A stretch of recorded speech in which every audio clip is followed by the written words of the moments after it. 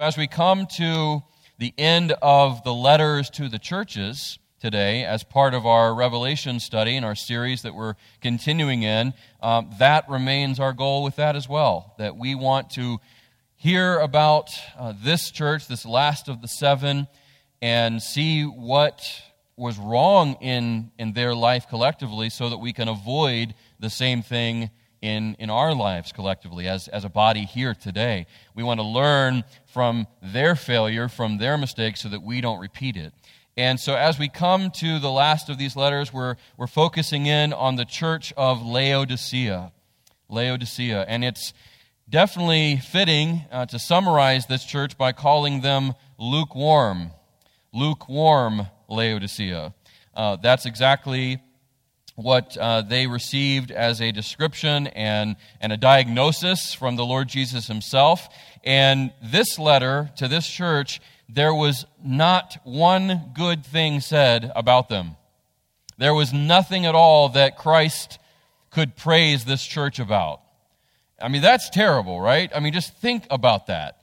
There were lots of problems with the churches that we have discussed and studied together up to this point. With the exception of two, every church has had something that the Lord Jesus needed to point out. That there were things wrong, things missing, things out of sync that he needed to point out, all except for two. But all of those other churches also had some things going right, some things going well, things that Jesus could and did praise them for. You know, I've talked throughout this focus on these letters of how many times there was a grace and truth sandwich, I called it, where the Lord Jesus, as he writes to these churches and he speaks to them, he doesn't always just jump right in with, this is wrong, and this is wrong, and this is wrong, and fix this, fix this.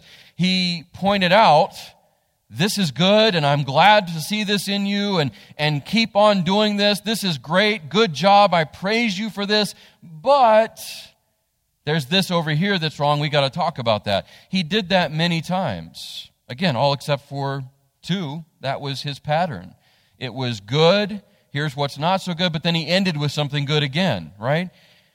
This church, Laodicea, the last of the seven addressed, there was nothing at all that Jesus could point out or point to that was going well or that was going right or that he could praise them for.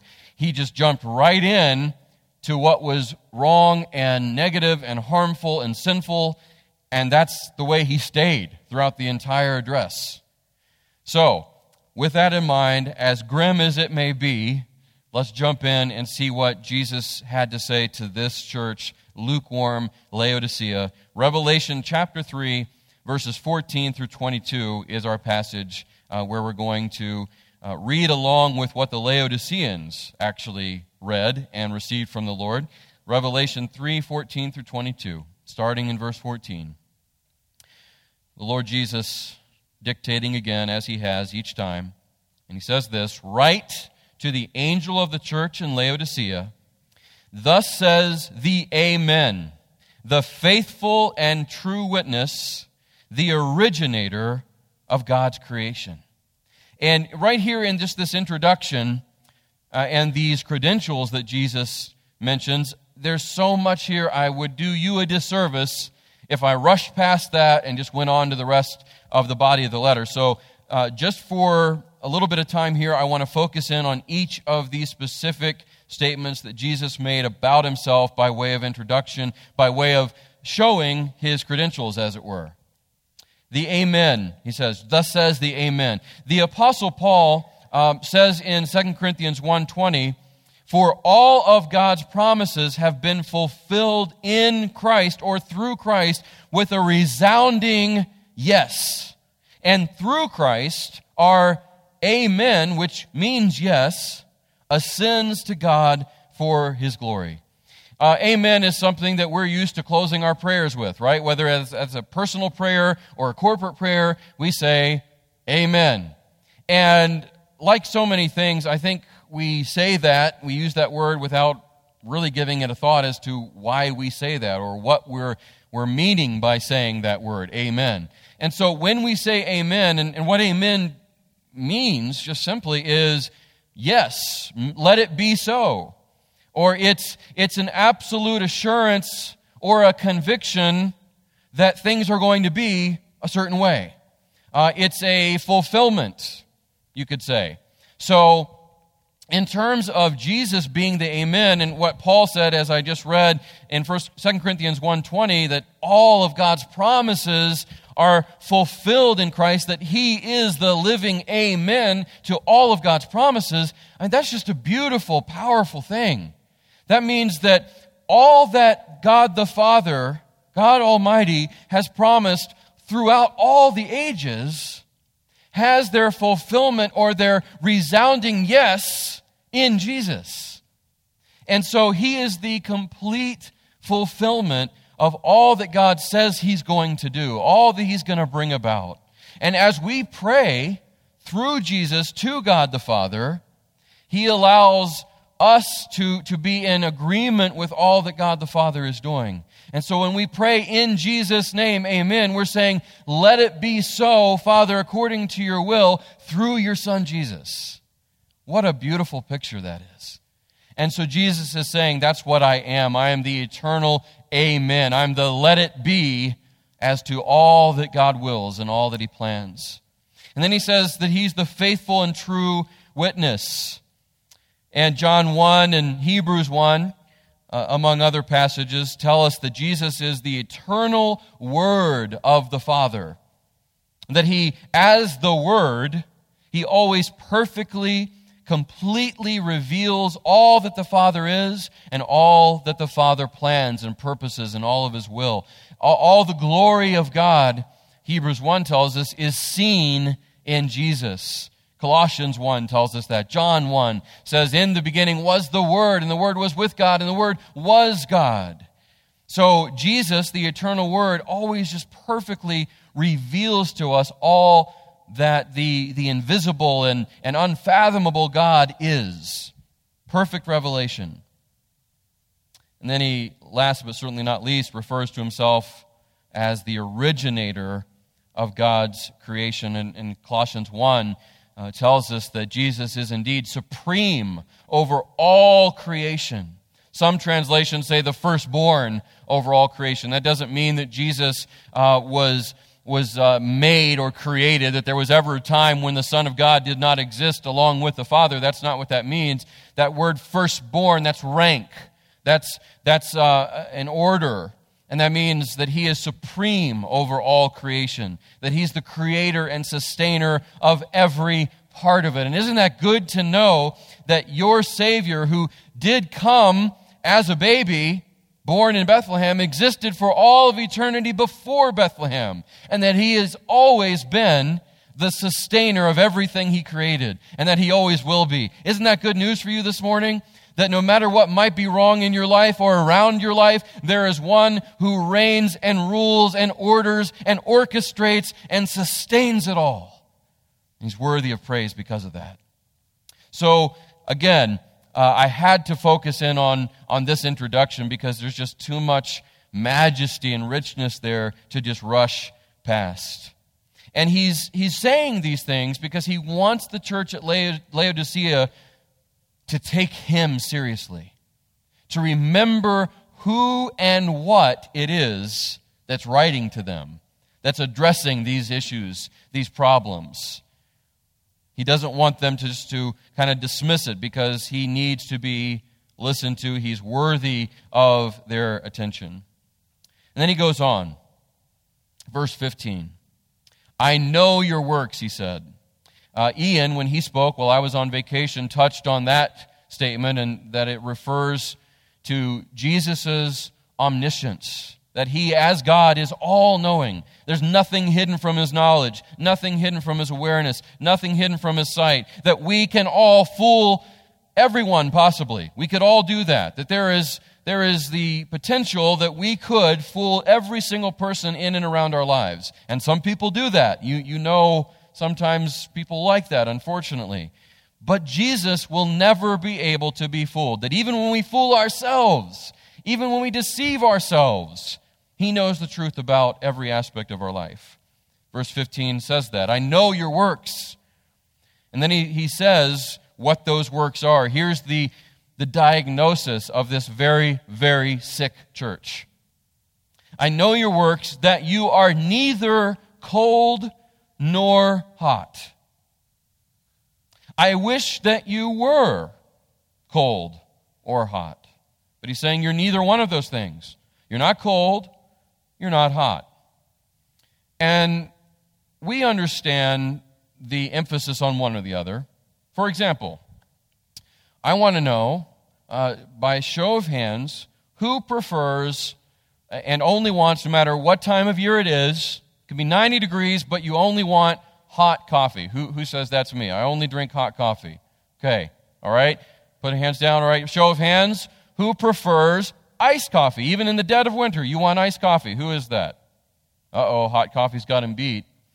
Now, nationally, statistically, it's about even. It's just about 50-50.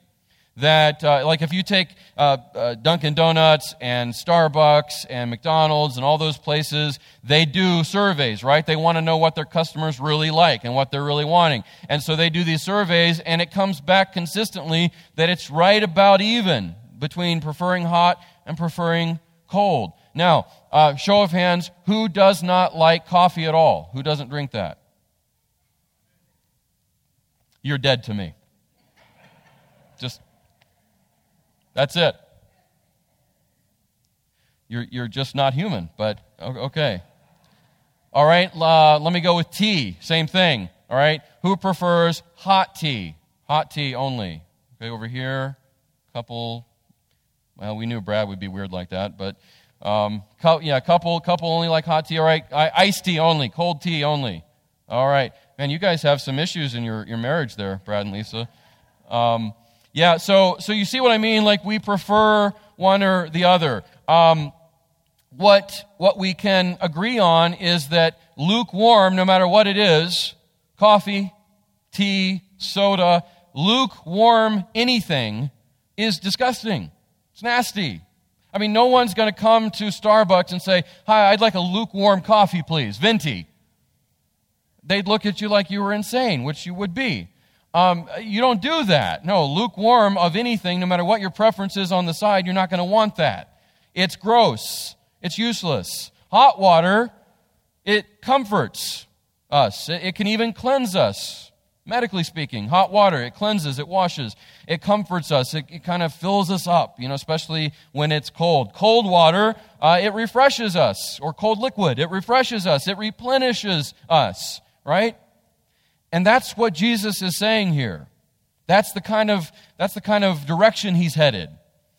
This is not like you may have heard in other teaching on this passage, or maybe a book you've read, commentary, whatever.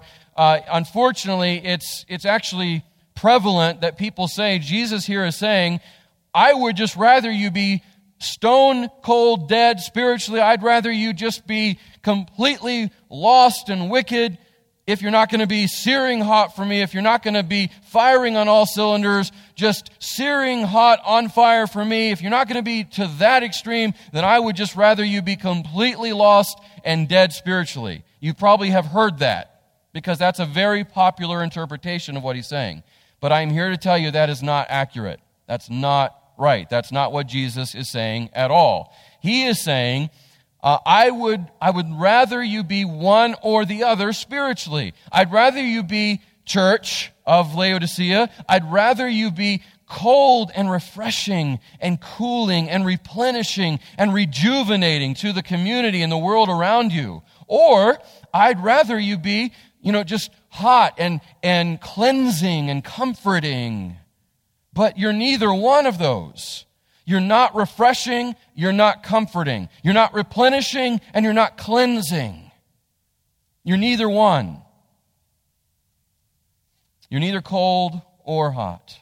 Rather, verse 16 says this, so because you are lukewarm, you're not hot, you're not cold, you're gross, you're useless, you have no benefit to me or anybody else whatsoever. Because you are lukewarm, look at what he says, and neither hot nor cold, I am going to vomit you out of my mouth. That's literally what he was saying. Some translations, maybe your copy of God's Word says, I will spit you out or spew you out of my mouth. Literally, he was saying, you make me sick. You, church, of Laodicea. He's talking to a local church. Imagine that, church. Imagine if we got this letter from our head and our Savior, our ultimate senior pastor, the Lord Jesus Christ. Imagine hearing that. You, Faith Baptist Church of Prosperity, West Virginia, you're not hot spiritually, you're not cold spiritually, refreshing, replenishing. You're of no value. In fact, you make me sick and I'm going to just vomit you out. Go and be blessed and have a great week. Right? I mean, what a statement. But that's what he said. Because you are lukewarm and neither hot nor cold, I'm going to vomit you out of my mouth. Jesus here was using some wordplay that the Laodiceans would have immediately understood and grabbed onto. And this is another reason that we can know he wasn't saying, I just want you to be totally dead spiritually and lost. I would prefer that if you're not going to be just totally on fire for me. We know that's not what he's saying by context. Context is key in any study of Scripture and any interpretation. And here's what Jesus was saying. Here's the wordplay he was using. Laodicea got their water from two neighboring cities. Colossae, which was a neighboring city only about 10 miles away, and Hierapolis, a little bit farther, maybe 15, 20 miles. And Colossae provided cold, refreshing mountain water to them. That's where they got their cold, or were supposed to get their cold water, from Colossae, the mountain water. And Hierapolis had hot water. They actually had hot springs. Anybody ever been in hot springs? Any at all? Like, you can go and get into these pools of water, and they're hot springs, and it's therapeutic and, kind of healing. It's really a great thing if you're able to do that. It's really, even in the dead of winter, you can go into these hot springs, and it's, like 80 degrees in there, and you're great. So they had these hot springs of water that were believed to have therapeutic and healing benefits. And both cities, Colossae and Hierapolis, they channeled and carried their water to Laodicea by stone aqueduct, like you see on the picture there. That's how Laodicea got their water. And as the water started out from Colossae, it was crisp and cold and refreshing. And when it started out from Hierapolis, it was piping hot. So maybe try to remember, Colossae, C for cold water, Hierapolis, H for hot water. And so when that started out, it was good. It was what you would want, cold or hot. But here's the problem. By the time it arrived to Laodicea by way of those stone aqueducts, it wasn't hot or cold anymore. Rather, it was sickeningly lukewarm. And it was full of sediment and particles from the stone aqueducts that it was traveling through. And, animals getting into it and that kind of stuff. And by the time it got to Laodicea, it could, and sometimes did, as history notes, it actually made people sick sometimes. And so, you see the connection there? You see the picture? Jesus is taking this real-life experience and using it to make a point, just like he did throughout all of his ministry. Think back to his teaching, his public teaching ministry. He did that all the time. He took a real-life, real-time reality, and he used it to illustrate a point he wanted to make about someone's life. And that's what he's doing here. He's using this reality that Laodicea lived with to make the point that this church is ineffective, it's useless, and it actually makes him sick. Why was that? That's the next question, right? Why? Why did Jesus have such a strong reaction to this church? Well, verse 17 gives us some pretty obvious clues. Verse 17. Jesus just got done saying, I'm going to vomit you out of my mouth. Why, Jesus? Why are you going to do that? Why do you feel this way about this church? Verse 17, for you say, here's why, for you say, I'm rich.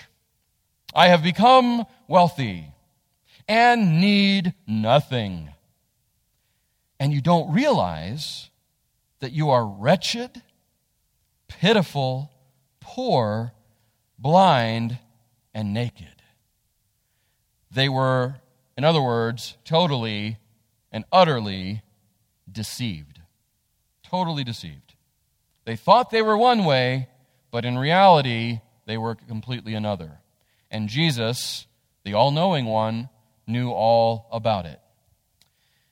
He said, I'm rich, I've become wealthy, I need nothing. And that, my friends, is absolutely textbook materialism.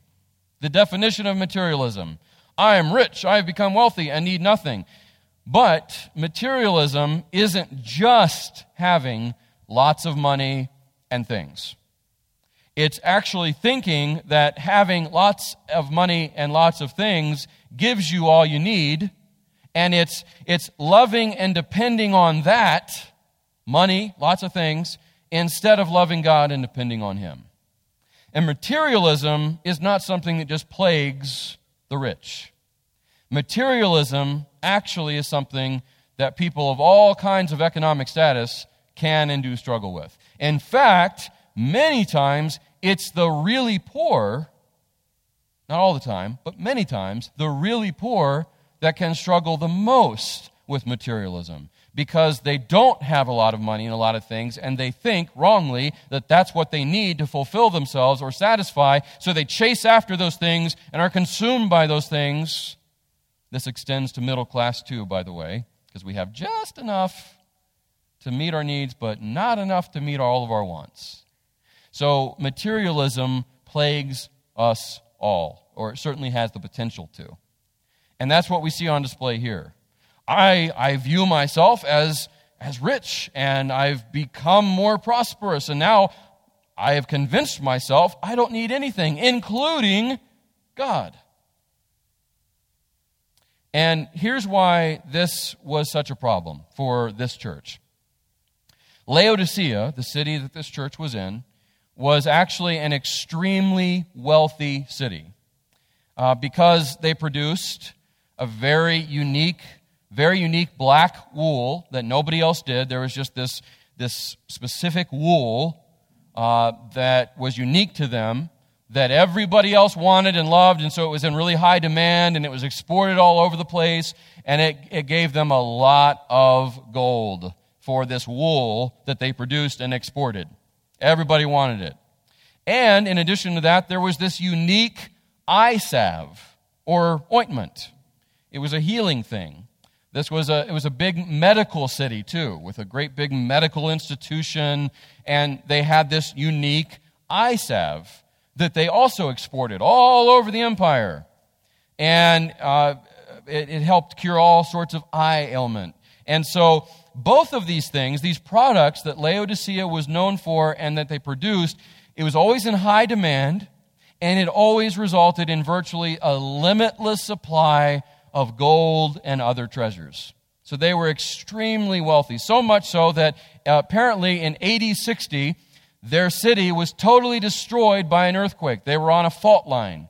And rather than getting the government aid to rebuild their city, which Rome offered them, they said, no, we don't need it. We have plenty of resources on our own. So, they actually rejected the government aid and said, we're good, Rome. We're good. We got this. And they rebuilt all of their city and did it even better because they had so much extra money. That's Laodicea. And apparently the church, and this isn't too much of a stretch to see how this could fit together, apparently the local church, the Laodicean church, benefited from the city's prosperity too, so much so that they forgot that no matter how physically rich we may get, spiritually, we will always be in need of what only our Savior can provide. Always will be in need of what only Jesus can provide. In other words, we're always going to be, Christian, spiritual beggars. Always. We have nothing in ourselves. or by ourselves to give us and provide what we really need. It's always going to come from Jesus alone. And apparently this church forgot it, because they benefited from the wealth of their city too. I mean, they probably had a lot of wealthy, influential people in their church. Giving was way up.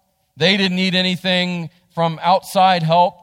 They had whatever they wanted, whatever program they wanted to start, man, they were able to do it. Whatever addition they wanted to add on to their ministry, or let's just say maybe their building, their environment, their atmosphere in which they met, they could do it. They could hire on whoever they wanted. I mean, let's just think of it in modern terms. They would have been at the number one of all the church growth lists, right? All the most effective, most dynamic, thriving, growing churches, they would have been the top. I mean, Joel Osteen would have been really thrilled with this church. Okay? But Jesus looked at them and said, I don't look at you and say, wow, how rich. Wow, how prosperous. Look at all your provision. No, he says, I look at you, and I see wretched. I see poor. I see blind, needy, and naked. Because they forgot that no matter how physically rich you might get, spiritually, you're always going to be in need of what can only be provided by the Savior. And in response to that, after he diagnosed them, here's the prescription that he provides. Verse 18. I advise you to buy from me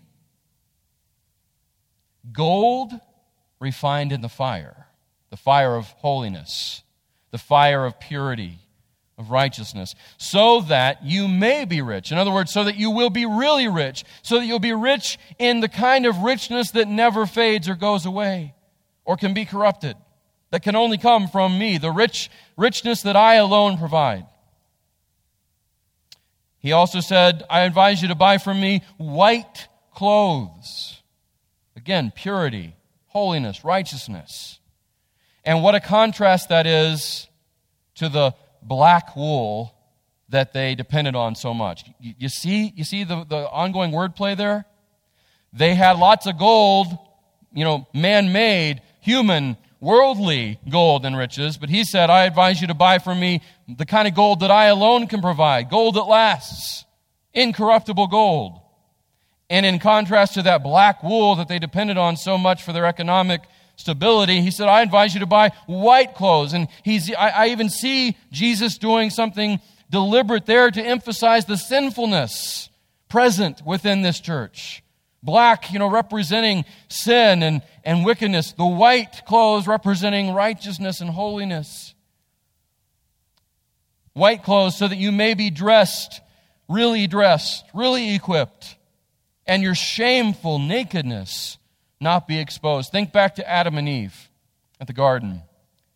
When they took the fruit and the eyes were opened and they realized, the text says in Genesis, they realized they were naked. That doesn't mean they realized all of a sudden they physically didn't have clothes on. They were already really smart. They understood that. They realized that they were absent or naked from the glory of God, the perfection of God that they had enjoyed before they ate the forbidden fruit.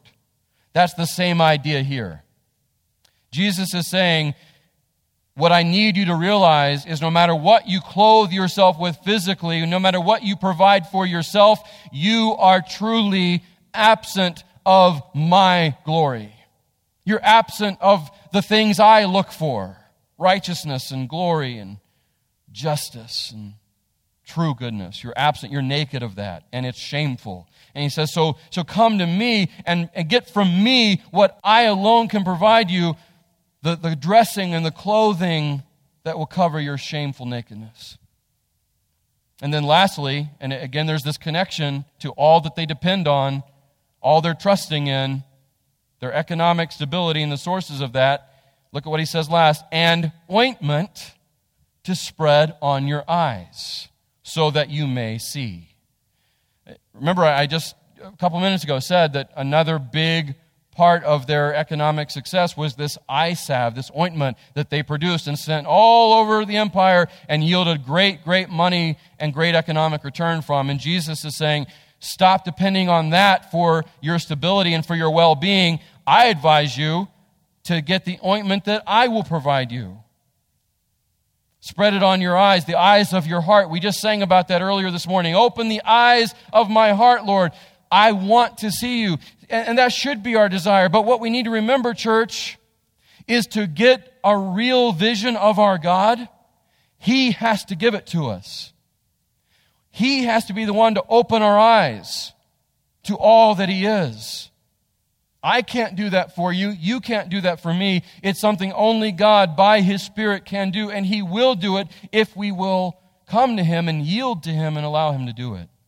And that's what Jesus is saying here. Stop looking to yourself.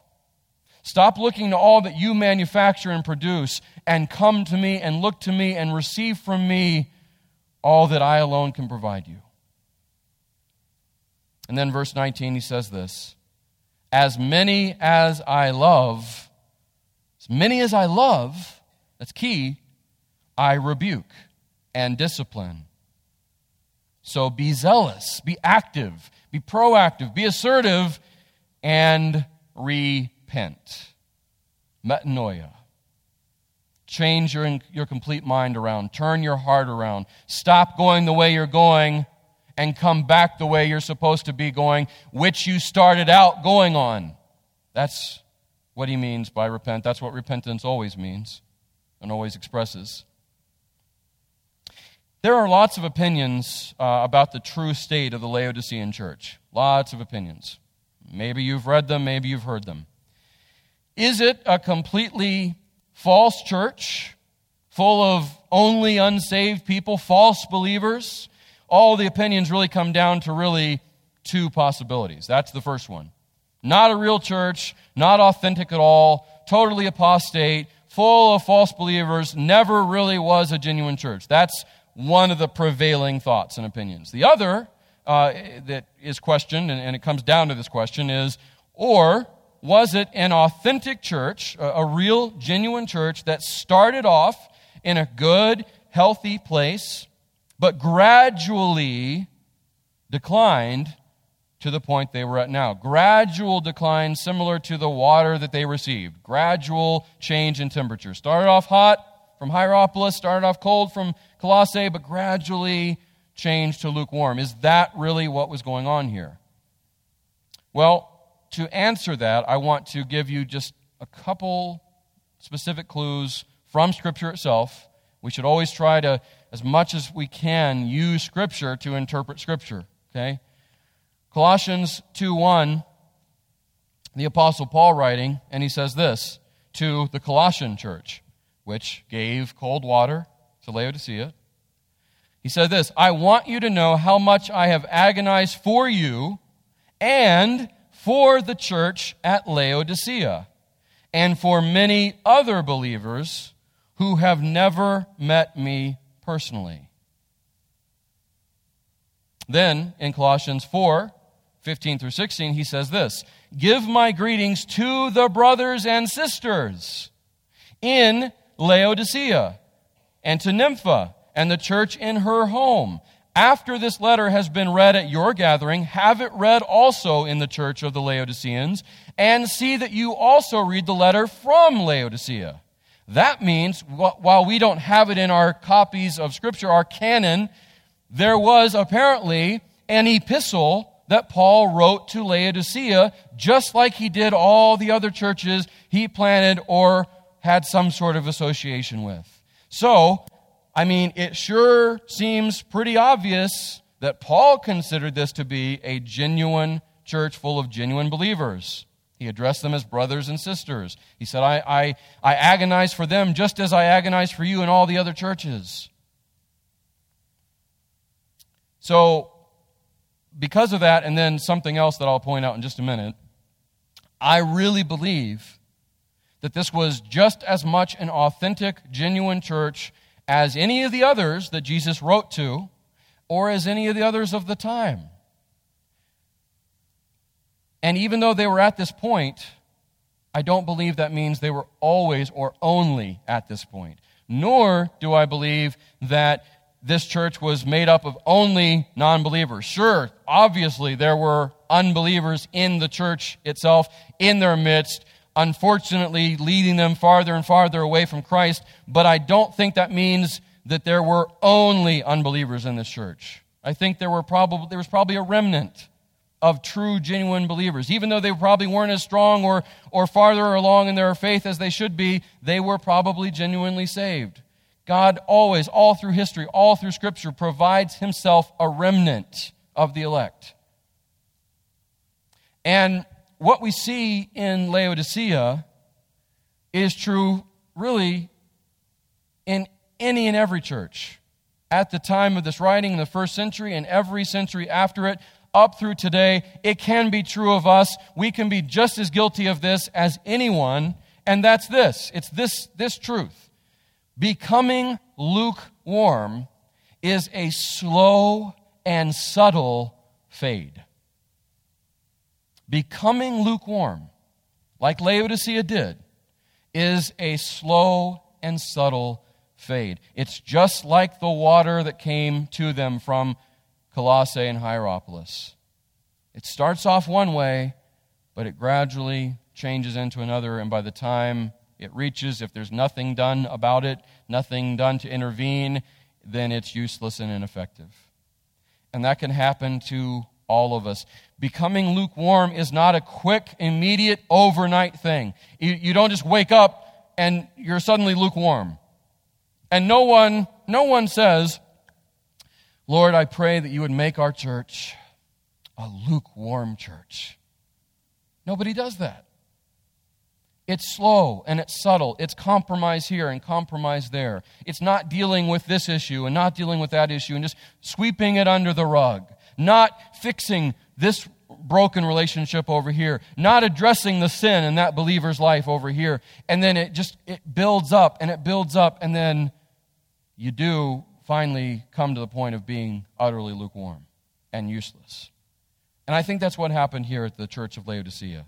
Now, I said I had one more reason for believing and seeing this as an authentic church, and that's connected back to what Jesus said in verse 19.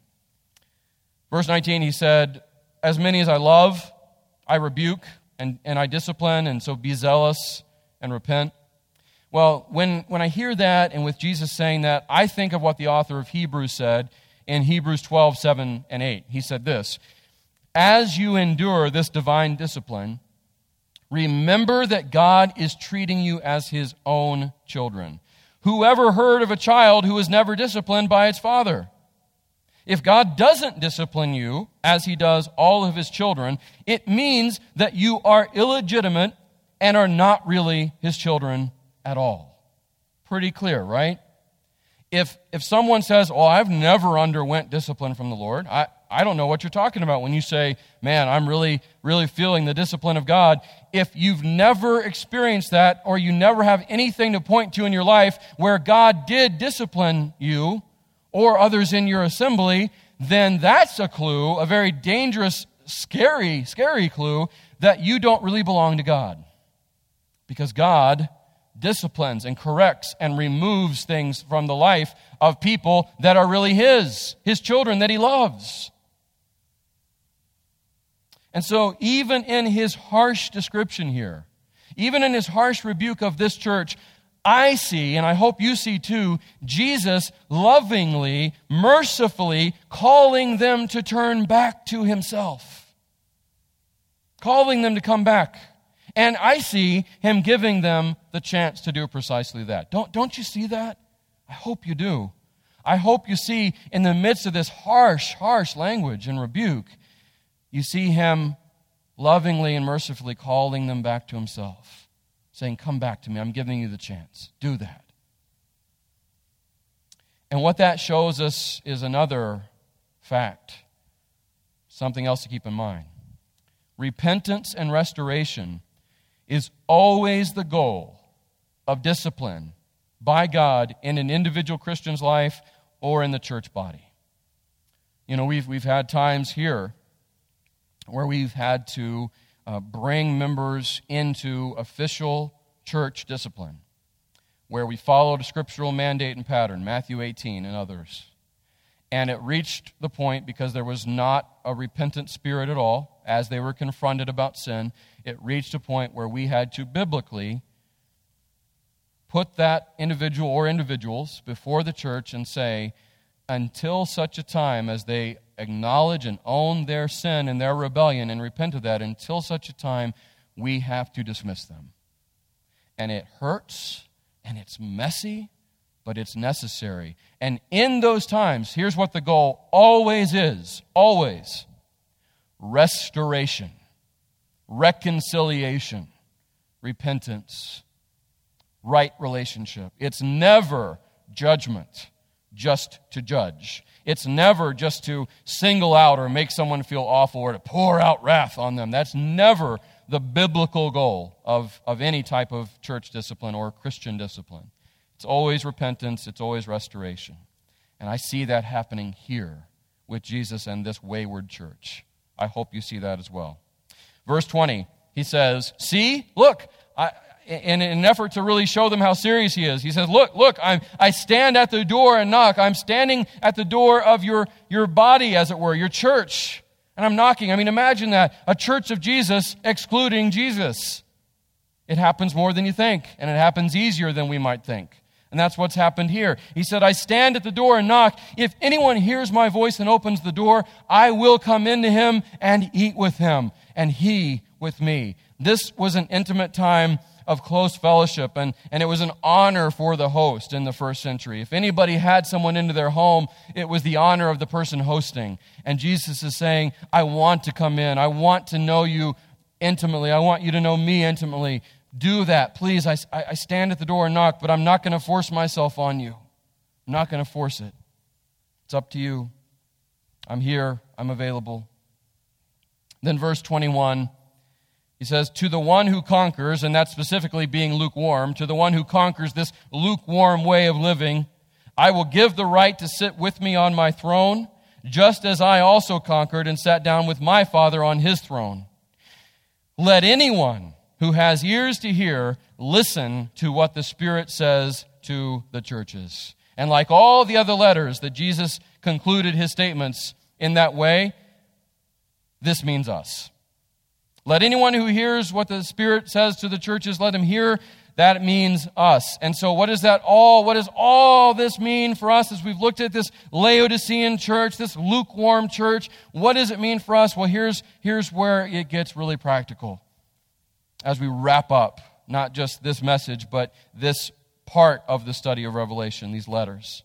I want to provide you symptoms of a lukewarm Christian that you need to know, that you need to keep in mind, you need to be guarded against. Symptoms of a lukewarm Christian. Here's what they are, and I'm going to move through these fairly quickly, okay? So hang with me. Symptoms of a lukewarm Christian. This is the individual Christian I'm talking about. If we're a lukewarm Christian, it means we forget our real condition and our constant need of Jesus. We forget our real condition and our constant need of Jesus. Isaiah 64:6 tells us, all of us have become like one who is unclean, and all our righteous acts are like filthy rags. We all shrivel up like a leaf, and like the wind, our sin sweeps us away. That's our real condition outside of Christ for everyone. But hallelujah, 2 Corinthians 5:21 tells us this, for our sake, he, God the Father, made him, Jesus, to be sin who knew no sin, so that in him we might become the righteousness of God. Here's another symptom. We care more about temporary treasure than we do about treasure in heaven. We certainly saw that on display with Laodicea. Matthew 6:19-21 says, don't store up for yourselves treasures on earth where moth and rust destroy and where thieves break in and steal, but store up for yourselves treasures in heaven where neither moth nor rust destroys and where thieves don't break in and steal. For where your treasure is, there your heart will be also. And then last but not least, as far as the individual Christian goes, we're lukewarm when we treat Jesus like an afterthought instead of the center of our life.